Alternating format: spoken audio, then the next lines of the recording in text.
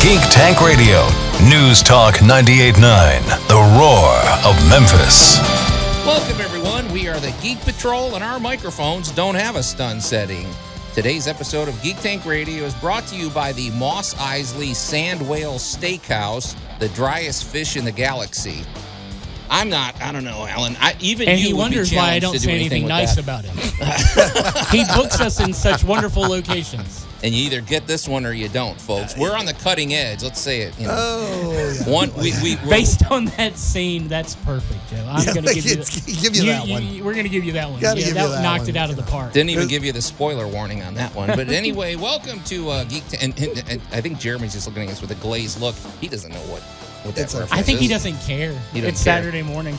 Anyway, welcome to Geek Tank Radio, everybody. I'm Joe Thorderson here with my friends Brandon Olmstead and Allan Gilbreth and our buddy Max over there behind the glass. And I'm not behind the glass. I'm tucking into some fish. Okay, even he's chiming in. Boy, everybody's in a mood. You know, sometimes there's a weird energy in the studio and you get interesting results. Brandon hasn't stopped complaining about everything on today. The only things I've complained about are you, and I don't really think it's complaining when you say true statements. Okay. Well, anyway, we got our buddy. It's that time of the month, you guys. Really? You know, Joe, you just want to alienate everybody, don't you?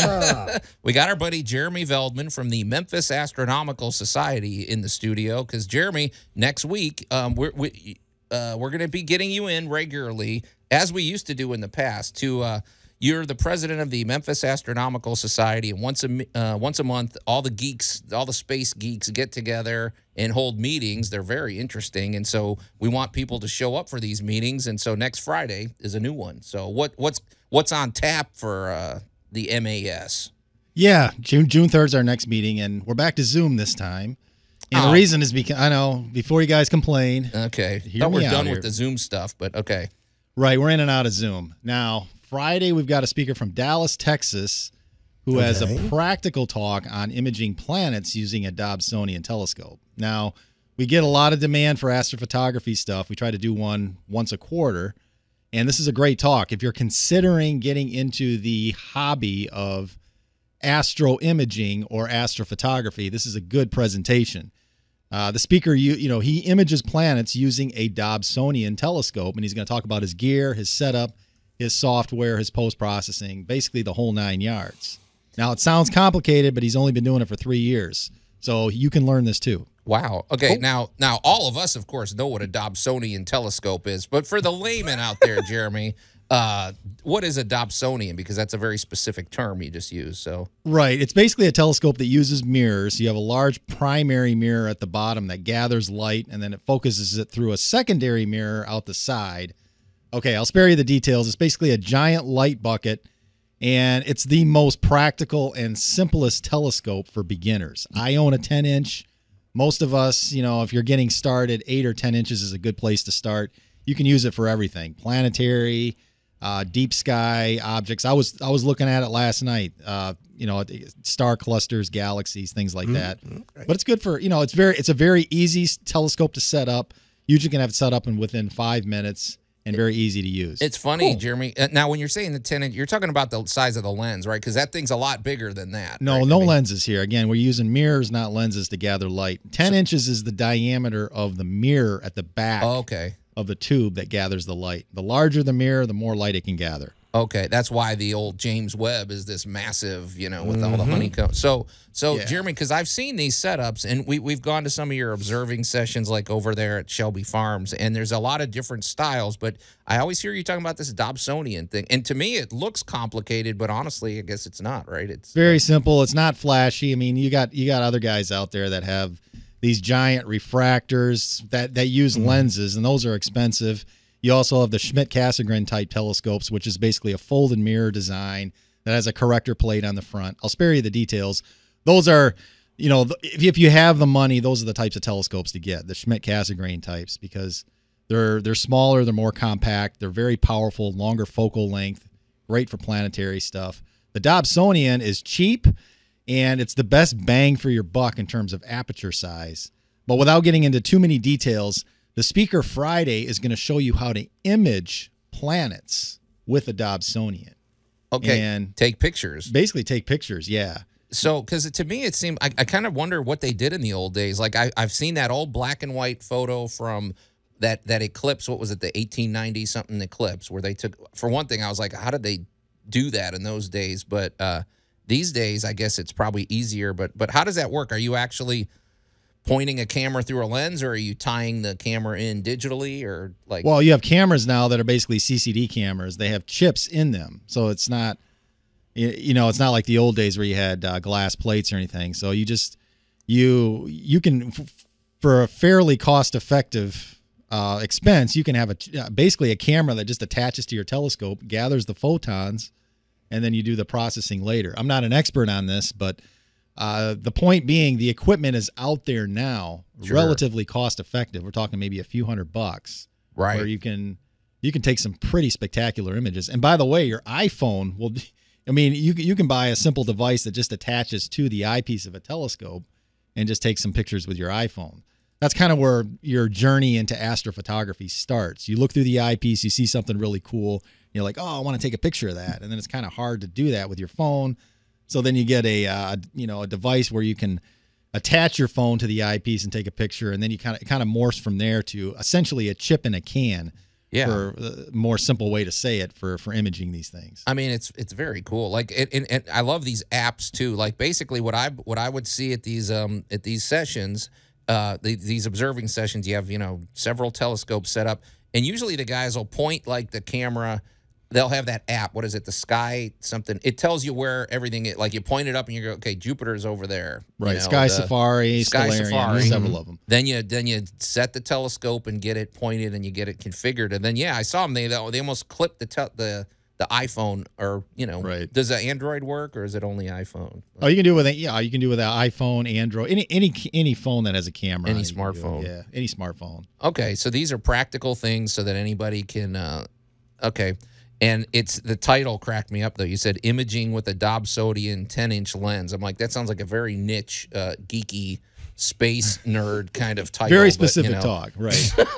But you guys don't do just one subject. I thought in the meetings I've gone to, Jeremy, there's usually a talk, an intermission where you get all the good snacks that you guys bring, and then a second talk. Is that right? Now we know why Joe's upset about going Zoom. It's all about Zoom, the intermission. You don't get the blueberry muffins. So okay, see, you guys got to start putting a link on your site so that he can get those door dashed.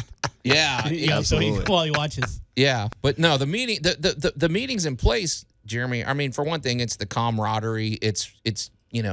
It's all the interesting conversation, but it is. There is something to be said with the networking possibilities too. You meet all sorts of interesting people. Absolutely. Well, the general theme that we're on now is the practical aspect of astronomy. There's some really spectacular celestial events coming up, including June 24, which is an alignment of planets. Okay. If you're an early that's riser. The one we've been hearing about, right? Well, if you're an early riser on Friday, June 24, you'll see 5 planets in alignment. Mercury, Venus, Mars, Jupiter, Saturn, and actually Uranus is in that mix too. So when you say an alignment, though, you're saying basically, okay, if I'm correct, that means you could look through your binoculars or your telescope or any lens, and they're all within that range. No, you don't even need any equipment. You see it with your naked eye. You get up, but they're 4:45 in the morning. You see, with the naked eye, you see 5 planets in alignment. Okay, and that's pretty rare. Pretty rare. Because if you look at how they orbit, the odds that they're all going to be, even just aligning with Mars or something, is unusual. You get 5 in a row. Well, you really get the sense that we are in a solar system on a planet orbiting in a disk. Yeah, you see all the planets there. So that's coming up toward the end of June. Now, before that, this Monday, the May the 30th, and again, I got to be careful here, is a possible meteor shower. And the reason I got to be careful is because these are notorious for being fickle.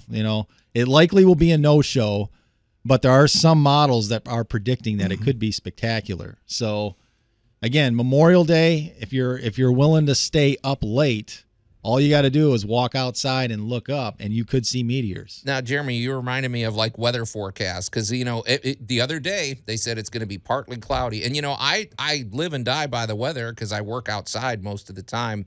And sure enough, by the afternoon, it was supposed to be cloudy, and it just started pouring rain. Well, is it that way with meteor prediction? Do they ever get it where they didn't really predict much of anything, and all of a sudden you get this really great meteor shower. Is it just sort of hit or miss in that game, or more or less? Now, in 1966, there was a spectacular meteor storm. Some of our members saw this. If you can imagine a sci-fi movie where you're traveling at warp speed and the stars are streaking by, it was essentially that experience. Yeah. There was another one in 1830, and again, some of our members saw that one as well. So they don't happen often, but occasionally you'll get not only a meteor shower, but a meteor storm. Do I think that's going to happen Monday night? Probably not. But if there's at least the possibility, then it's at least worth checking out. And there are some models that are predicting that it could happen. Okay. Okay, well, the one thing I want to point out is we're not wandering into the asteroid belt. Right. Right. When we say meteor shower, we're talking about general space debris. In this case, it's the debris behind a comet. Right. That went by. Walkman 3. Correct. Right. So this is a comet that went sailing by, and comets are basically dirty frozen rocks, and they've lots of little specks of stuff behind them, and that's what generally gives us the more interesting meteor showers, right? Because it is very small particles falling to Earth.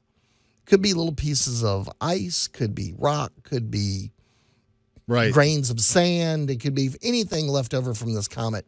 So we're not being fired upon. Mm-mm. This is not one of the bug movies or something where they're giant asteroids are coming down on us. This is space stuff. Yeah, space junk. Yeah, and that's but Jeremy, as I recall, when you were here last month, you said there was quite a number of celestial phenomena we're going to get this year, right? I mean, just before the end of the year, because we already got the lunar eclipse, which I want to ask you about in a minute. But, yeah, that actually turned out pretty well. Do you got a checklist here of things that people can mark their calendar? Well, May 30, again, possible meteor shower. June 24, planetary alignment. And then it's really toward the end of the year where we see another lunar eclipse in in November. And then Mars occultation, the moon occulting Mars on December the 7th. So then we got a couple of that ones. one. Yeah. It's going to be cold. That's the one where the moon just slowly passes in front of Mars. Yeah. And slowly, because I don't know. That one doesn't do it for me, Jeremy. Sorry. Don't roll your eyes at me. I'm actually looking forward to that one. I'm just saying, I can see Joe tapping his watch. He's like, come on, Mars. Something. Yeah, come on. But, okay. But the planetary alignment, how long does I guess I'm wondering, can you actually track the movement on that, or is that going to be something that's very brief? Or it's very brief. Again, it'll be early in the morning, like 4:30, 5 o'clock, just before sunrise. Okay. Mercury will be hard to spot because it's so low on the horizon, but it will be a spectacular naked eye event because you can see Mercury, Venus, Mars, Jupiter, Saturn. If you have a telescope, you can find Uranus too. Basically, all of the planets in alignment. I mean, that is unusual. So it is cool when you look through there, but I know you'll have your telescope, I'm sure. Well, that might actually just be a naked eye event, even for someone like me.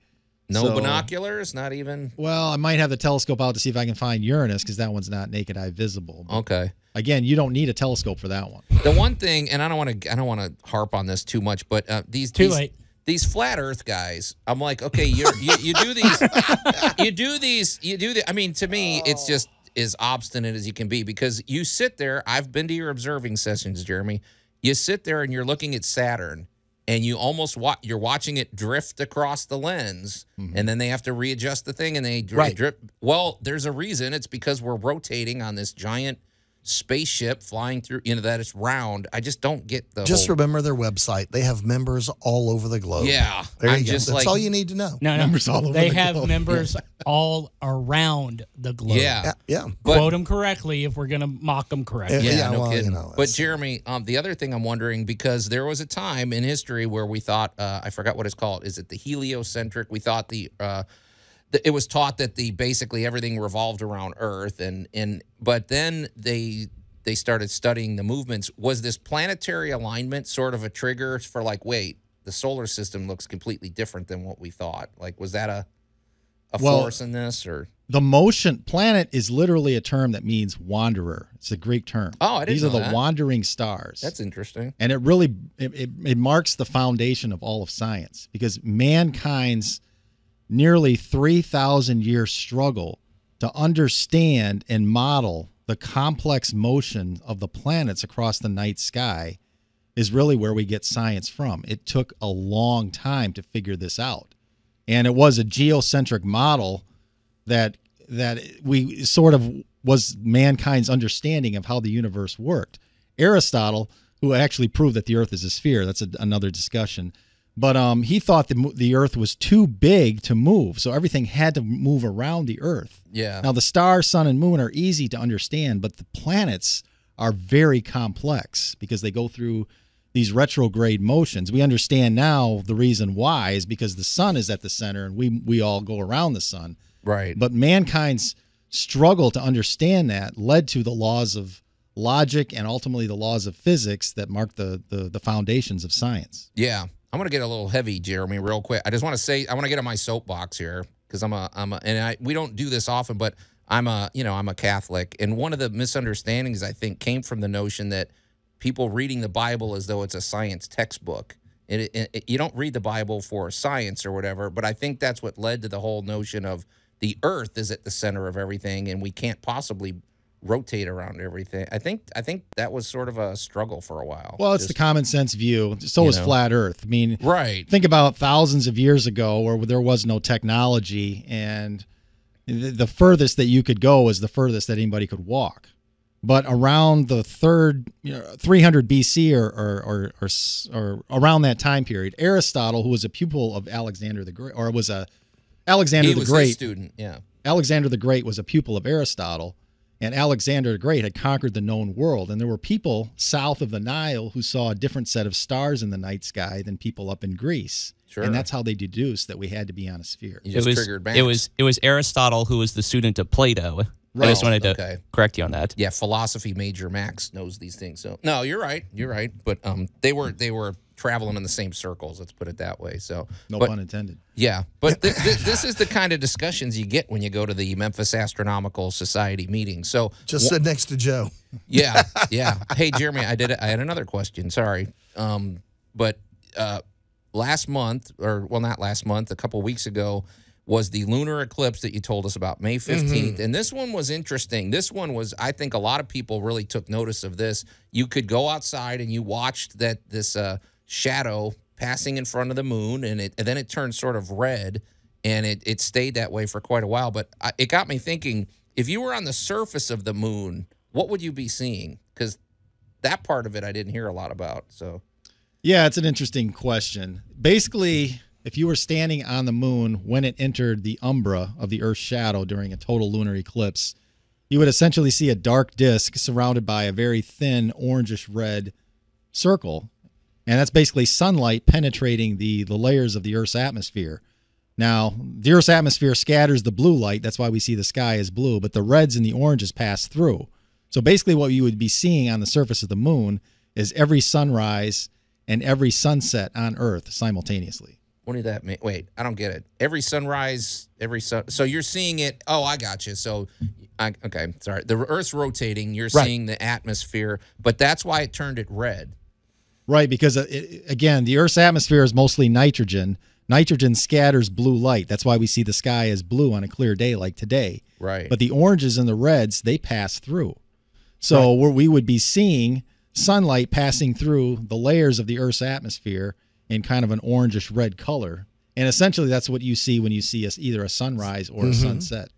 So it gets really spectacular when you've got a good flat line out there like over water, and you can really see the actual penultimate event as it begins to rise, and you get that little orange glow and it begins pushing up. It's quite spectacular. So we actually had an opportunity here with a nice size moon and a good clear sky for an unusual change to really get the full effect. Yeah, I don't know what everybody else got, but we had great visibility here in the Mid-South. It was a cloudy night. It looked like it was going to be a wash, but it did clear up about midway through the partial eclipse, and we were actually able to see all of Max eclipse. Now, I want to mention one other thing. We have a video of this on our YouTube channel. During Max eclipse, you can actually see the moon moving against the background stars. That sounds cool. Like time lapse or something? Right. Occulting stars. You really get the sense of the moon as a world moving through space. It's awesome. Cool. So, Jeremy, tell us once again how to be. I guess people have to log on to this one, but how do they get involved with the next meeting? Go to our website, memphisastro.org. There's a link to the Zoom call. All you got to do is click on that link. And again, we'll post it on our YouTube channel also at Memphis Astronomical Society, YouTube. But going forward, we can look for the in-person meetings again, which is kind of what we like. Oh, yeah. No, we'll be back at the Mosh Planetarium. Yeah. And you have other events. It's a good. I like your email list too. Get on their email list because you get updates on all of the. You don't spam us too much. You just give us the info. Try not to spam you at all. Anyway, well, Jeremy, it's great having you on, and I guess we'll see you next month. But we'll see you next week at the Memphis Astronomical meeting. You're listening to Geek Tank Radio here on News Talk 98.9 The Roar Memphis. We're going to take a quick break, and then we're going to visit with our buddy Jessie Gaston from Anime Blues Con.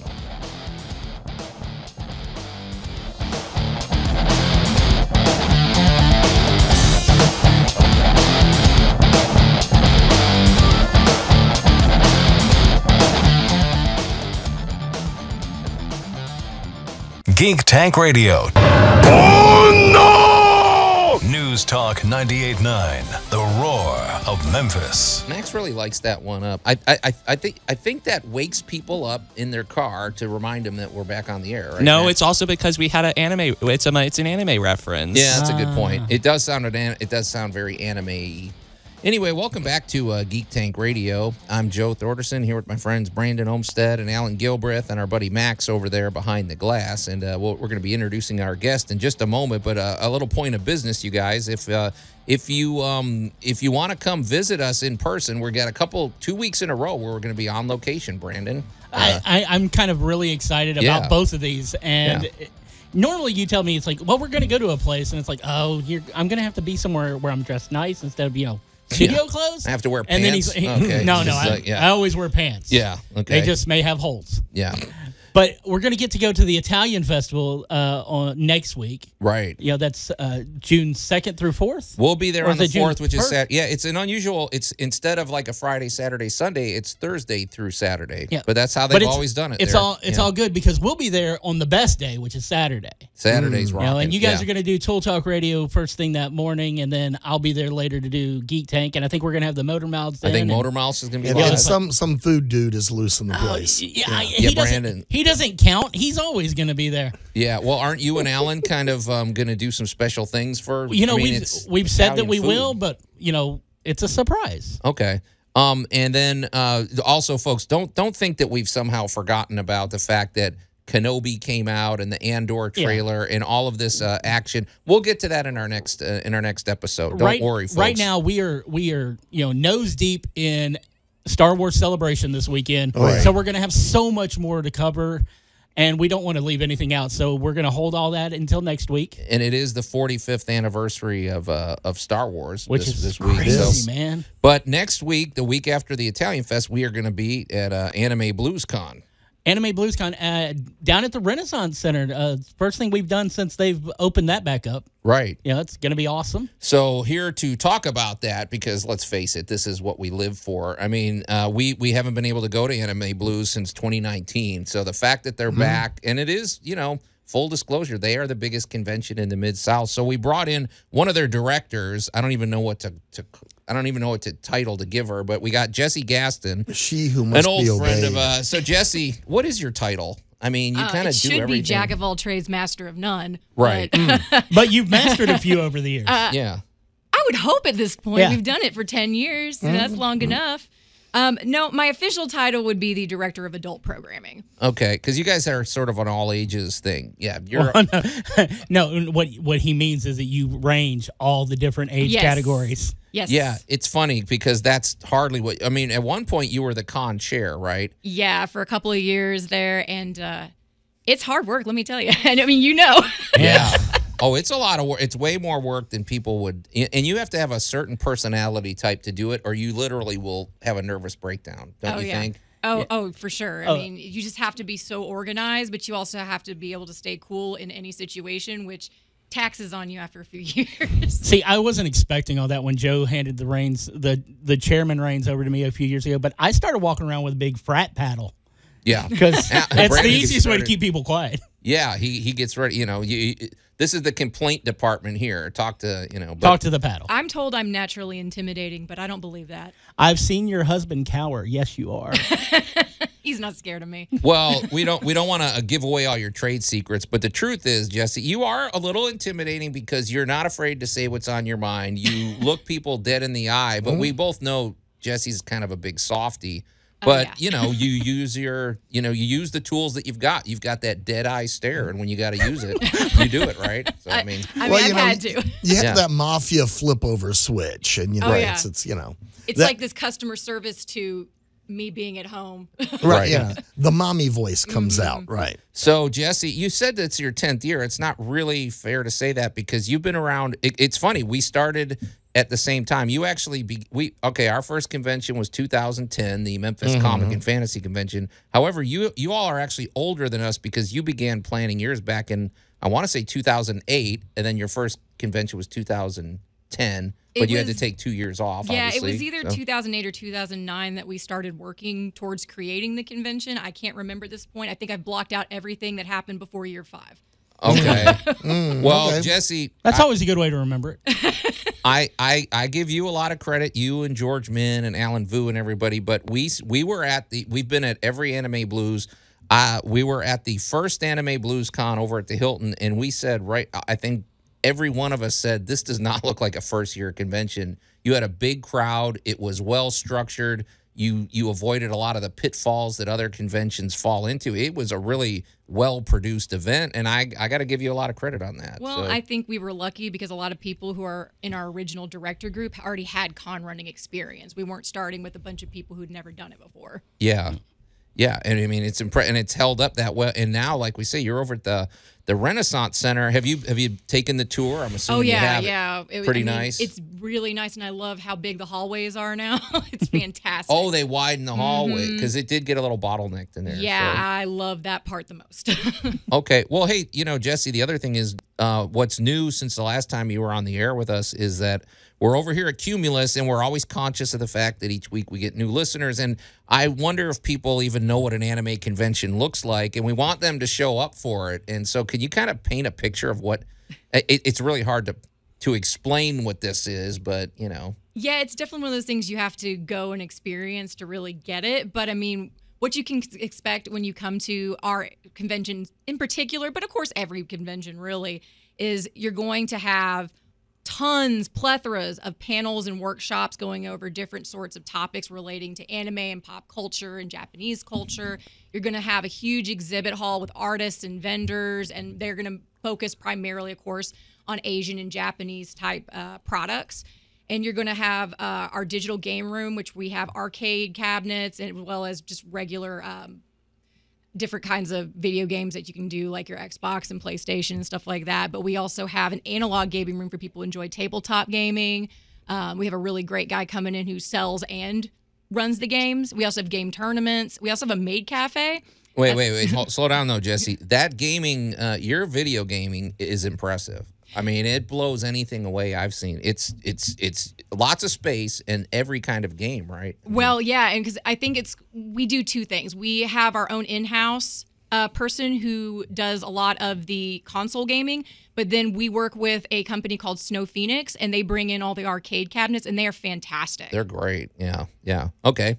Sorry, I cut you off, but I didn't want you to undersell that. That's a big point. Oh, yeah. It's a lot of fun, especially if you enjoy video games, to be able to do it with everybody else. And if you're interested in tournaments, it's a great chance to go and do it in a really kind of safe environment. Yeah. What is this maid cafe, though? I know what it is, but explain it. So a maid cafe is a Japanese cultural phenomenon, essentially, where you have women and men who are dressed up as maids and butlers. And they serve you, drinks and snacks, but they also entertain with dances and songs and games and stuff like that. Very tastefully. Yes, very tastefully. It's definitely an all ages kind of thing. So nothing to worry about there. And our group that's coming this year is particularly interesting because they have an RPG slant. So they come in with kind of a Dungeons and Dragons thing on top of the maid cafe. Yeah, it's really cool. So they're in character, basically. Yeah. That's interesting. So, yep. Okay. Keep going. That sounds interesting. And I think really the big thing, though, a lot of people come for is the guests. We have lots of voice actors and cosplayers and professional panelists that we bring in. And most people, that's the thing they want to see when they meet their favorite voice actor and get their autograph and hang out with them. And then a lot of these voice actors, they do anime, but they might turn up in other projects that you're not aware of. Like they may be in a Transformers movie. They may be the voice of some character on a live action show or something. Right, but yeah, right. They do a lot of different stuff. And Johnny Young Bosch, he's did I say his name right? Yeah, that's correct. He's also a musician too. Yes, he's a musician. He's also an ex-Power Ranger. Allan, there you go, buddy. No, but he's a very popular guest. When I've been watching your Facebook posts, and when I think when you announced him, a lot of people flipped their lid. They were pretty excited. So. And we've had him before in our early years. That's one of the few things I haven't blocked out from the first 5 years. Yeah. So he's been with us before, but it's been a good gap of time. So we're glad to have him back.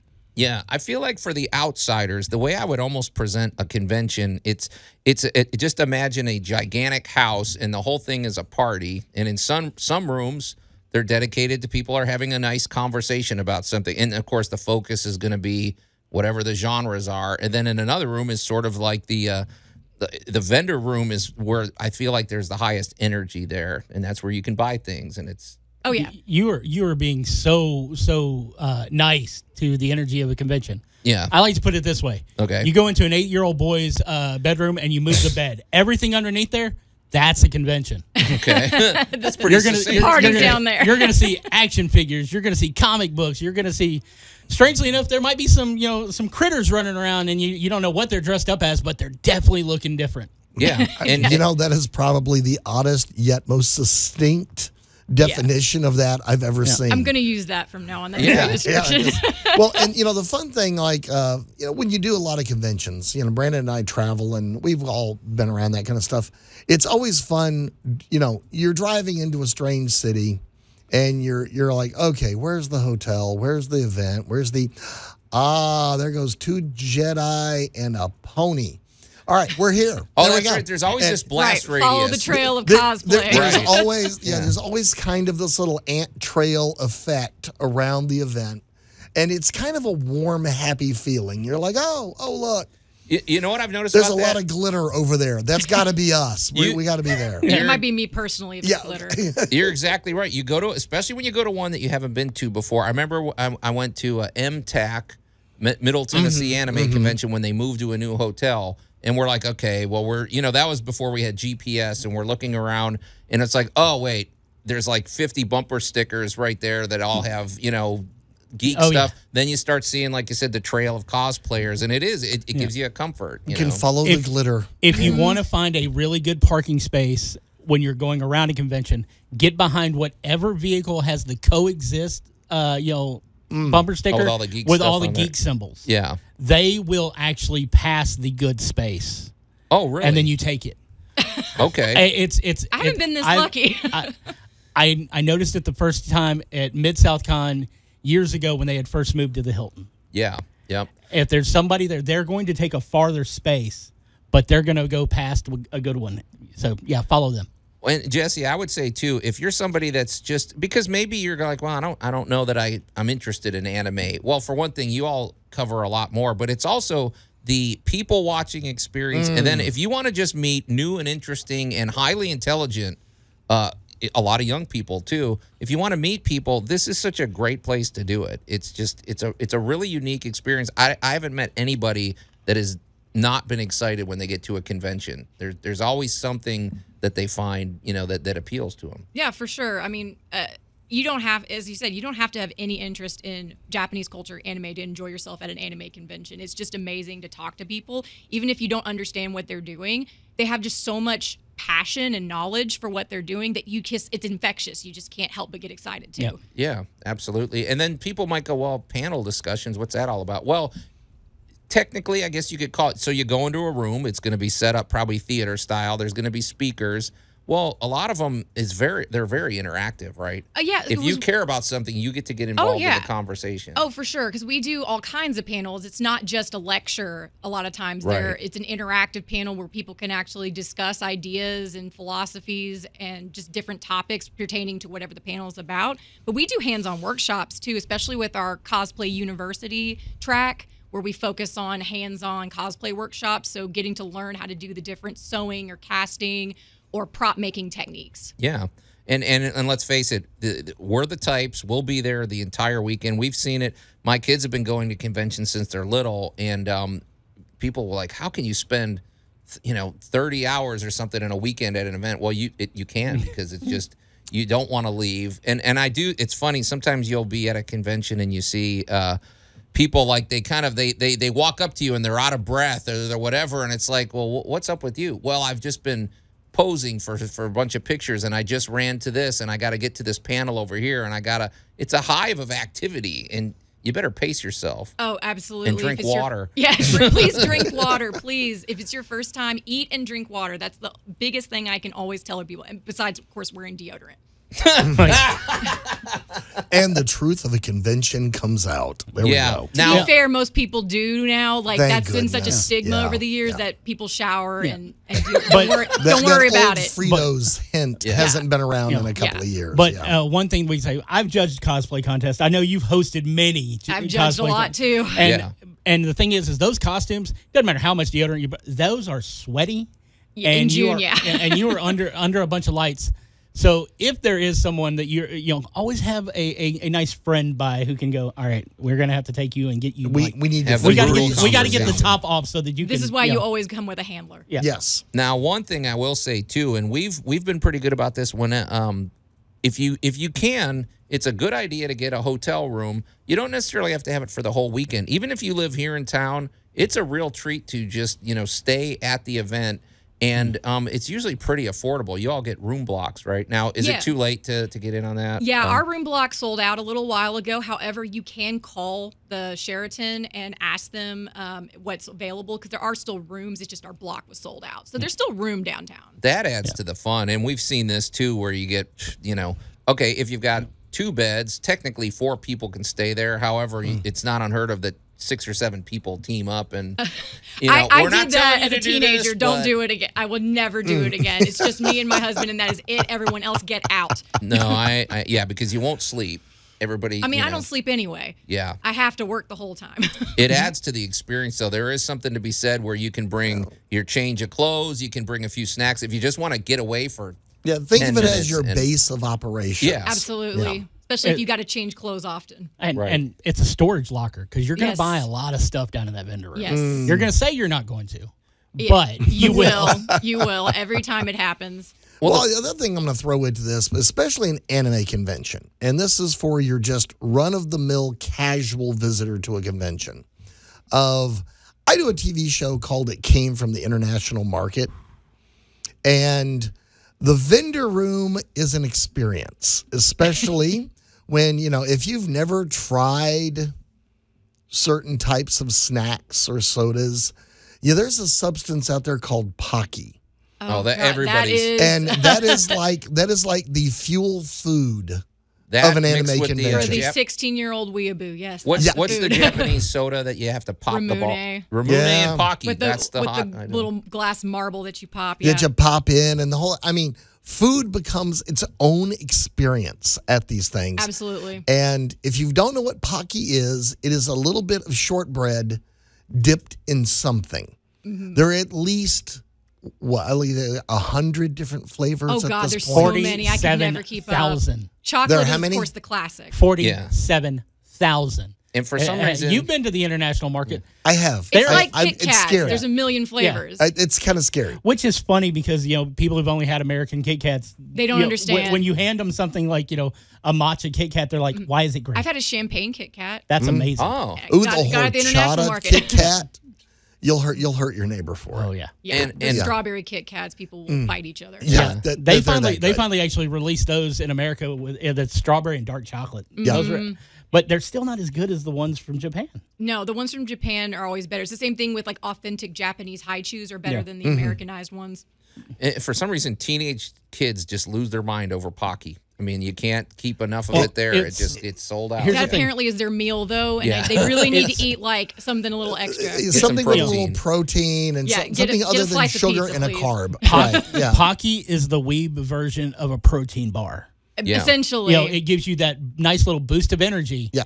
And then you're going to crash in about 3 hours. Yeah, so please eat more than Pocky. Yeah, one nice thing about Anime Blues, too, especially with your location, Jesse, is the fact that it has nothing to do with weather. There's none of this weather permitting stuff. It could be pouring rain, and you're fine because you pull in. It's covered parking. Yep. You can walk right into the convention space. You can leave. It's so it's you don't have to worry about that part of the.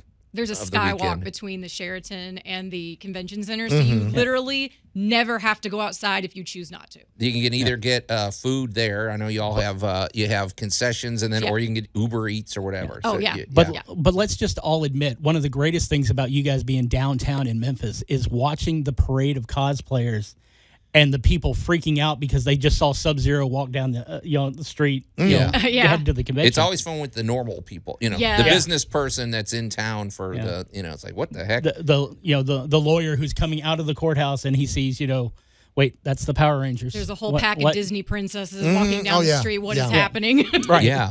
That's very similar to a pack of wolves. And I would just avoid those. I would say this. Wolves. One thing I would say, I really try to sell this point. If you're somebody that wants, if you're a unique gift giver, if your whole thing at Christmas is you want to be the one that gives that unique gift, you cannot beat a convention. You can get original artwork. You can get one-of-a-kind collectibles, and it's usually very affordable. And you get to meet the artist that made it. Right, absolutely. I mean, honestly, buying art is my favorite thing. Yeah. You want to be a hero. You want to be a hero for your 14-year-old. Right. You get something signed and created specifically for your beloved. And Brandon's over there counting fingers now. I'm thinking about, it's like I collect lanyards. Yeah. Yes. And I'm trying to think about how many lanyards I've bought specifically from Anime BluesCon over the years. And I don't think I've ever walked out of your convention without at least 3 new lanyards. I think that's a lot of people with plushies. Yeah. Now I'm thinking of it. You could get like the ultimate. Okay, so you got like Martheus Wade. He's usually set up there. He's a big Power Rangers fan. Well, he could draw Johnny Young Bosch's character. Oh, yeah. You get Martheus and then Johnny Young Bosch to autograph it for your Power Ranger fan. Boom. Right. You know. That's a one-of-kind gift you're never going to get anywhere else. You're one and done. Yeah. So, no, lots of fun. But now, there's pre-registration, but that's closed. That's, now we would encourage you, anytime you're going to a convention, it's always a good deal if you can take advantage of ordering your tickets in advance, right? Absolutely. Plus, it's easier, and you have the benefit of being able to come in on Thursday evening before the convention starts and pick up your ticket early. No lines. Yeah. So you're ready to go Friday morning when everything's starting. So, however, I'm going to point out there's still a lot of questions and a lot of things that can be answered by going online. Yeah. Where do they need to go? www.animeblues.com. You can find pretty much any answer you need right there. Okay, and tickets are available at the door. We'll be there, and Jesse, you'll be running around and quoting. I mean, I love it. Your director of adult thing. Really, she doesn't sleep the whole weekend. Nope. You're pulled in a million directions. But man, we are so glad you're back because it's just been. There's been this void, the last couple of years because that's the big summer event we look forward to. So yeah, I'm glad we're back. Yeah, it's great, and the Renaissance Center is beautiful, and I'm kind of interested in seeing these expanded hallways because that's where I think we're going to be set up. Yeah. And honestly, not to make everything about us, but that really does kick off our planning for MCFC. That's true. That weekend, as we're finishing up, promoting it, Anime Blues. That means I have to get to work. Yeah, that's true. Jesse. Glad we're your calendar. If you live in the Mid-South, really, there is so much geek activity. You start off the year with ShadowCon in January, then you got Mid-South Con in March, then you've got Anime Blues, you got the Comic Expo, you got us. You left out Winter Remix. And Winter Remix, it's a whole different animal without being a whole different animal. Absolutely. So we hope we'll see you there, and it's a lot of fun. And Jesse, it's great. It's always great having you on. Try to get some sleep, my friend, between now and then. I'll try. Anyway, we'll be there for sure, and I can't wait. Allan's going to be dressed up like the guy from what? He's going to be dressed up like a guy in a Dickies work shirt. Okay. Anyway, but we're out of time, you guys. No more time. So until let me try that again. Max, edit that out. So until next week, we are the Geek Patrol, and I am Joe Thorderson. I'm Allan Gilbreth. I'm Jessie Gaston. I'm Maximilian it. And I am Brandon Olmstead, reminding you that we don't really need a tagline because Joe messed us up. Yeah. Edit that whole thing out, Max.